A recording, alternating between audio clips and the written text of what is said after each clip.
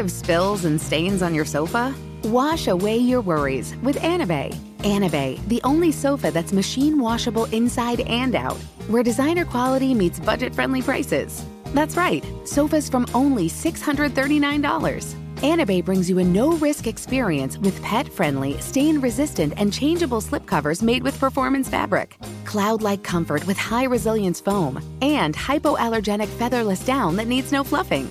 Their steel frame ensures longevity, and you can rearrange the modular pieces anytime. And here's the cherry on top, up to 60% off site-wide.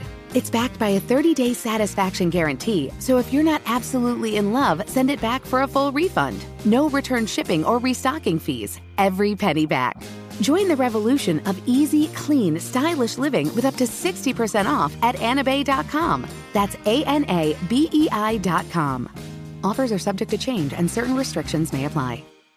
Looking for hair removal tools that not only deliver smooth results, but also make you feel totally in control? Enter Conair Girl Bomb. They're like your secret weapons for smooth, sleek results, made just for us. From the ultimate Girl Bomb grip to the professional-grade blades, say goodbye to settling for less. With Conair Girl Bomb, you get the precision and power that used to only be exclusive to men's tools. So take your hair removal routine to the next level with Conair Girl Bomb. Available at Walgreens. Apple Card is the perfect cashback rewards credit card. You earn up to 3% daily cash on every purchase every day. That's 3% on your favorite products at Apple, 2% on all other Apple Card with Apple Pay purchases, and 1% on anything you buy with your titanium Apple Card or virtual card number. Visit apple.co/card calculator to see how much you can earn. Apple Card issued by Goldman Sachs Bank USA, Salt Lake City branch. Subject to credit approval. Terms apply. Ready to celebrate International Women's Day? M&M's and iHeart present Women Take the Mic, sharing empowering stories of women supporting and celebrating each other. And of course, there is a smooth and creamy companion for your listening pleasure, peanut butter M&M's. Because they're just another way to help treat yourself in situations where you deserve a little added delight, like listening to your favorite podcast. So savor the deliciousness of peanut butter M&M's and spread some positivity. From breaking glass ceilings to dominating in sports and entertainment, women truly are unstoppable. Hello. From Wonder Media Network, I'm Jenny Kaplan, and this is Womanica. This month, we're highlighting ragers, women who use their anger, often righteous, though not always, to accomplish extraordinary things. Today, we're talking about the bravery of a mother who, in the face of unimaginable sorrow, helped change the course of the civil rights movement. Let's talk about Mamie Till-Mobley. Mamie was born in 1921 in a small town in rural Mississippi. When she was still very young, her family moved to Argo, Illinois, right outside of Chicago. They were among the millions of Black Americans to move from the Jim Crow South to northern cities during the Great Migration. These families were escaping racial violence and discrimination and hoping to find better jobs and education opportunities. As she grew up, Mamie watched more and more of her family members move up north. She later wrote, "It really seemed like almost everybody from Mississippi was coming through our house, the Ellis Island of Chicago. Actually, it was more like a terminal on the Underground Railroad." Mamie's parents were adamant that she take her education seriously. As Mamie remembered, "In my day, the girls had one ambition, to get married. Very few kids finished high school. But Mamie did. She was the fourth Black student to ever graduate from her high school, and the first to make the A honor roll." When Mamie was 18 years old, she married Louis Till, who worked at the same factory as her father. About a year later, their son Emmett Till was born on July 25, 1941. Not long after Emmett's birth, Mamie and Louis separated. Mamie raised Emmett, or Bobo as she called him, with the help of her mother. When Emmett was 14 years old, he asked Mamie to let him tag along with his cousins on a summer trip to Mississippi. He would stay with his great uncle and would earn some money picking cotton. At first, Mamie said no. She'd grown up hearing stories from her parents about the racial violence happening in Mississippi. While there was still racial discrimination in Chicago, during the 1950s, the Jim Crow South was another world entirely. Emmett had a reputation as a jokester. Mamie wrote, "For Emmett, life was laughter, and laughter was life-giving. There was so much joy in his carefree world that he just wanted to share with everyone around him." That aspect of Emmett's personality scared Mamie. She worried he would be too friendly and confident in the face of white Southerners' open hostility. But Emmett begged his mother to let him go, and she finally agreed. But not without warning him of the danger of interacting with white people in Mississippi.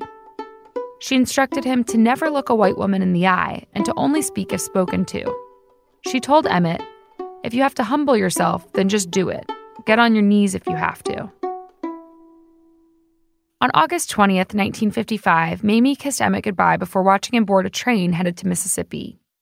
8 days later, Mamie got a call from Mississippi. Emmett had been forcefully taken in the night by 2 white men from his great-uncle's house. No one knew where he was. Mamie sprung into action. She started calling Chicago newspapers to spread the news that her son had gone missing. The next day, she met with the Chicago branch of the NAACP for help raising the alarm. She kept making calls to anyone she could think of who might help her find Emmett, even adding a second phone line to her house so she wouldn't miss any new information. On August 31st, Mamie received the news that her son's body had been pulled from the Tallahatchie River. Emmett had been violently murdered after a white woman, Carolyn Bryant, accused him of whistling at her. His killers, Roy Bryant and J.W. Millam, were the white woman's husband and his half-brother. Mamie later recalled that horrible moment in her memoir, gathered with her family at her mother's house. She wrote, "Slowly I began to pull myself together. I saw that Mama was in no condition to talk to anyone. It was going to fall on me." Mamie acted quickly. The Mississippi sheriff was insisting Emmett be buried immediately. But Mamie kept making calls until the sheriff allowed her son's body to be brought back to Chicago. When Mississippi officials instructed that Emmett's casket remain sealed, again, Mamie resisted. She wrote, "If I had to take a hammer and open that box myself, it was going to be opened." Emmett's body was so brutalized by his murderers that it was almost unrecognizable. But as upsetting as it was to see her son that way, Mamie insisted that his casket be open at his funeral. She explained, "They had to see what I had seen. The whole nation had to bear witness to this."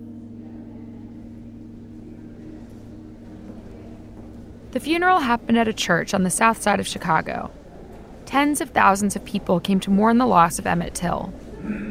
Footage of the funeral reveals the shock and despair on churchgoers' faces as they filed past Emmett's casket.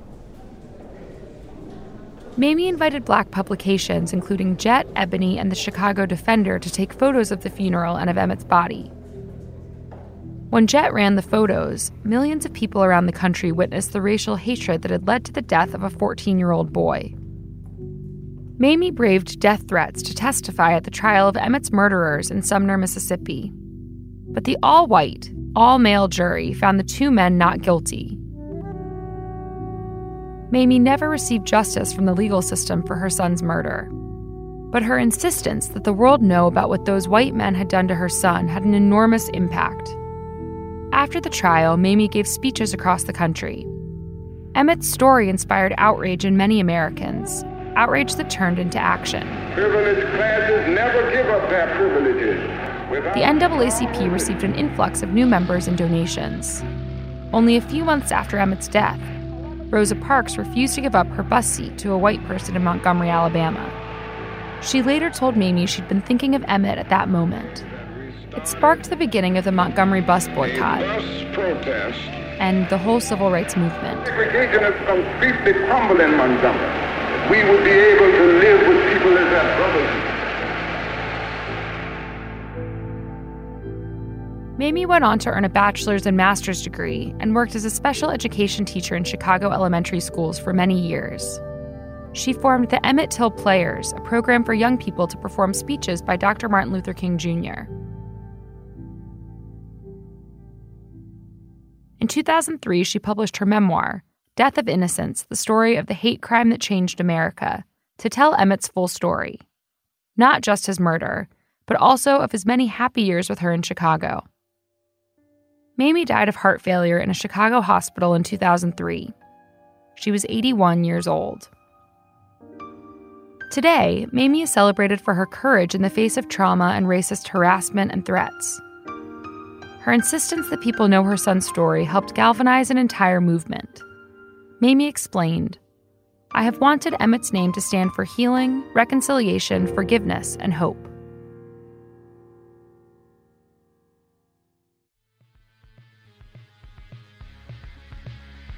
All month, we're talking about ragers. For more information, check us out on Facebook and Instagram at Womanica Podcast. Special thanks to Liz Kaplan, my favorite sister and co-creator. Talk to you tomorrow.